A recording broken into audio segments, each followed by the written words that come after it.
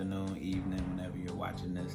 I'm excited to just share a little nugget with you guys, something that I have been thinking about for a while. I started off with the Law and Order intro, and the reason that I did that is because I'm a fan of Law and Order, but it's also just a well-known theme song and a well-known show. So I just kind of wanted to tie that in to what I wanted to teach today, and so I'm just gonna dive right in and kind of give you guys a idea of what goes on in my head, but also just kind of share it in a way that I hope motivates you through the Word of God. So Law and Order, the simple plot, every single episode is the same episode. So what ends up happening is you have a criminal, and then a criminal commits the crime. And then after he commits the crime, the cops come in and they try to convict the criminal. You see all these C's going here? You see that? So there's a criminal, there's crime, there's cops, and then eventually there's a conviction that happens once they find the criminal. But in order to find the criminals, the cop has to go through a myriad of things to actually find the evidence that the criminal has done this. So you don't just like choose a criminal. You actually have to find your clues and you use that to actually convict the criminal. So what ends up happening is the cops come in, they examine what's going on, and then they see oh my goodness, there's a knife or there's a shirt, and then they grab that and they may do DNA testing, or it may even be an eyewitness that says hey, I seen this person. And once that happened, they'll go and they'll interrogate the criminal, and they'll just ask some questions and be like, where you this and where you that, and either the person ends up confessing, or they just end up convicted based on the overwhelming evidence that they committed the crime.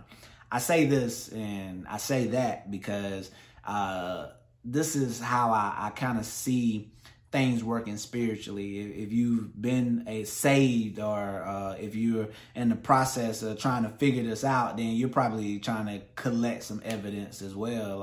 Is God real? Is this Jesus thing really what it says is the Bible really true? And then you're trying to gather all this evidence, or you just were in a place and one day you were walking the walk like I was and doing all kind of crazy things, and then it just seemed like it was this overwhelming conviction and this overwhelming evidence that God is who he says he is. And then once you do that, you just become convinced and convicted in your heart that God is a good God, that God is real, that Jesus actually did die for my sins. And that's a good place to be at. But there's things that take place after that. And I wish somebody would have kind of explained this to me a little bit more after I start walking with the Lord. I had no idea that after the conviction that Christ is real, that I would go through so many challenges, that I would face so many trials. And when you're not adept at this thing that's happening, you're normally get to a place where you're super shaky and you're not as convinced by the evidence as you once was. And I would like to say that's a trick of the enemy.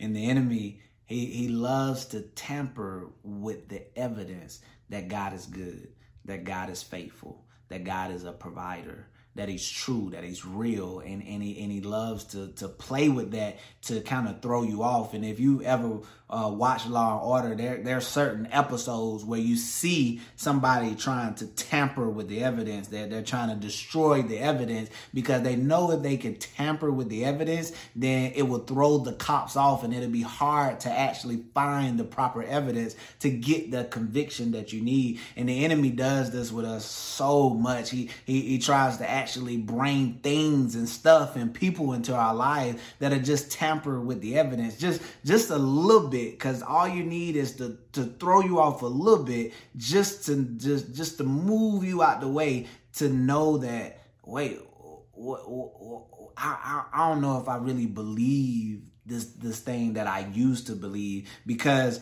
it says here that God is a provider, but why am I not getting the resources I need? It says here that God would protect me. Then why did this happen to me? It says that God is a healer right here, but over here it seems that I'm sick and I'm ill in my body. It's like God would provide me peace, but I seem to be depressed and caught up. Like why is this not true?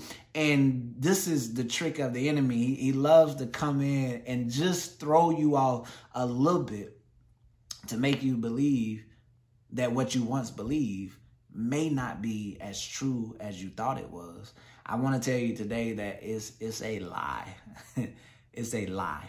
And that's what the enemy is. He was a liar. The Bible says that he was a liar, and there's no truth in him. So you, on one hand, you got Jesus, who is the truth, and then you got the enemy, who has no truth in him. So all he can do is lie. All he can do is deceive. All he can do is manipulate. All he can do is tamper with the truth. That's all the enemy can do, is tamper with the truth. I would like to give you guys a verse real quick. This is John 10:10. And this is what Jesus is saying to the people. He says, the thief comes to steal, kill, and destroy. And when he's talking about the thief, he's talking about the enemy. But he says, I come that you may have life and have it more abundantly. And if you see what's happening here, there's the truth, there's this evidence, and then there's this opposition to the evidence. So on one side, I have come to give you life and life abundantly. On the other side, the enemy comes to steal, kill, and destroy. He loves to tamper with the evidence. He loves to tamper with the truth. And this is true for our lives, but I want to challenge you guys just through the word of God that just this is nothing new. Like, the enemy has no tricks, no new schemes. Like, he is just the same devil, the same cunning snake that he was in the garden. It may just look a little different, but you're not the only one. Trust me, there's friends and family, but more than that, there's just a man of God in the word of God that I just want to share with you guys real quick. I call him David because the Bible calls him David. So it just makes sense to call him David. But this is David. And right here, the spot that I'm going to start at, we find David as a young man who is just full of fervor and full of faith. And he's excited because just before this actual event, he had just been anointed as king like a few years earlier.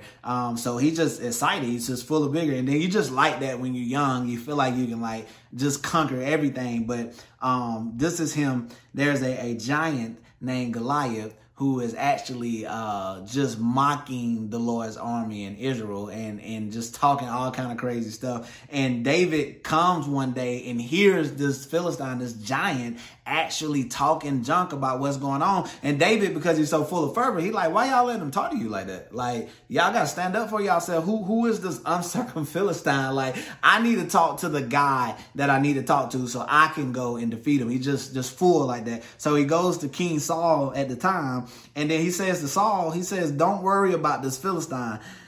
I'll go and fight him. Don't be ridiculous, Saul replied. There's no way you can fight this Philistine and possibly win. You're only a boy, and he's been a man of war since his youth. But David persisted, and he said, I have taken care of my father's sheep and goat. And when a lion and a bear comes to steal a lamb from the flock, I go after it with a club. And I rescue the lamb from his mouth, and the animal turns on me. I catch it by the jaw, and I club it to death. I have done this both to the lions and to the bears. Oh my, this is a bad dude. And he said, I'll also do the same thing to this pagan Philistine. The Lord who rescued me from the claws of the lion and the bear will rescue me from this Philistine. And then Saul finally consented, and he said, all right, go ahead, and may the Lord be with you. I just want to focus in on one thing right here. I want to focus in on these words. David said, the Lord who rescued me from the claws of the lion and the bear will also rescue me from the Philistine. So what he's saying essentially is, it's already evident in evidence that God is faithful and that God will deliver me from hard situations. So on one hand, it may be bears and lions. And on the other hand, it may be Goliath.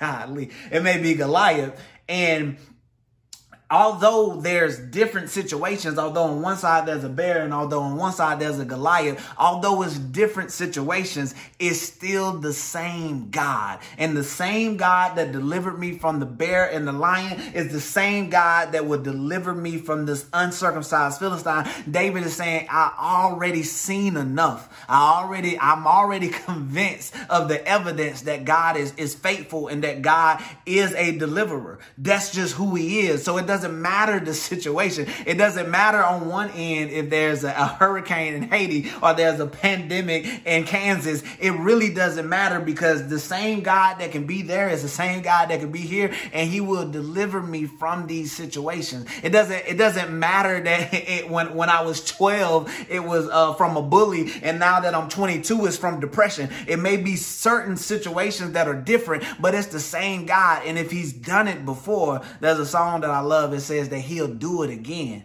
Same God, same Father, same faithfulness. Although the situation may change, it is God who remains the same.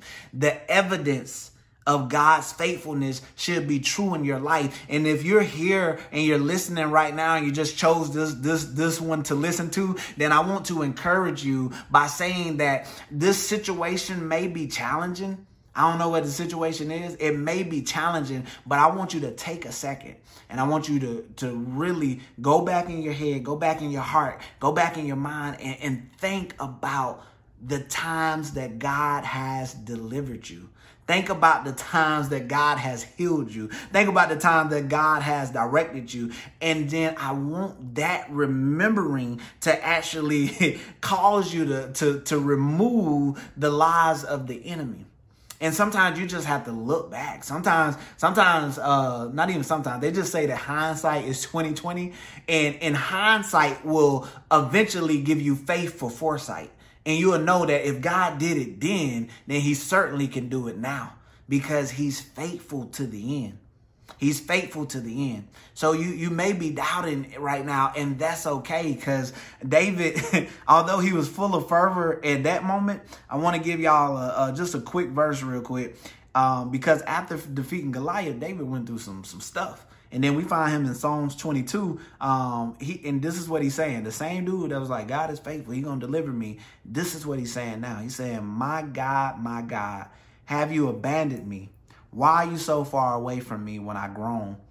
Every day I call to you, my God, but you do not answer. Every night I lift my voice, but I find no relief.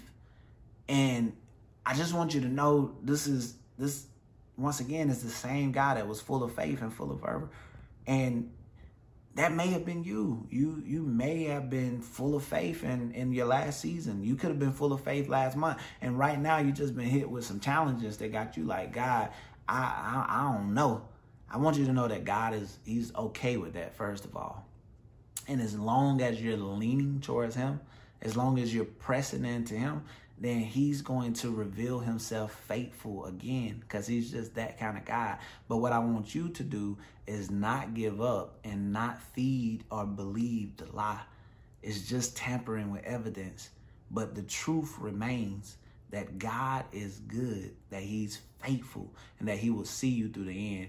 That's all I got for you guys today, man. I want you guys to be encouraged. It may be some strange times. People walking around with masks on their face. We don't know what's happening in government. Whatever the case may be, it's just some weird times. But once again, it may be a different time, different situation, but it's the same God. Love you.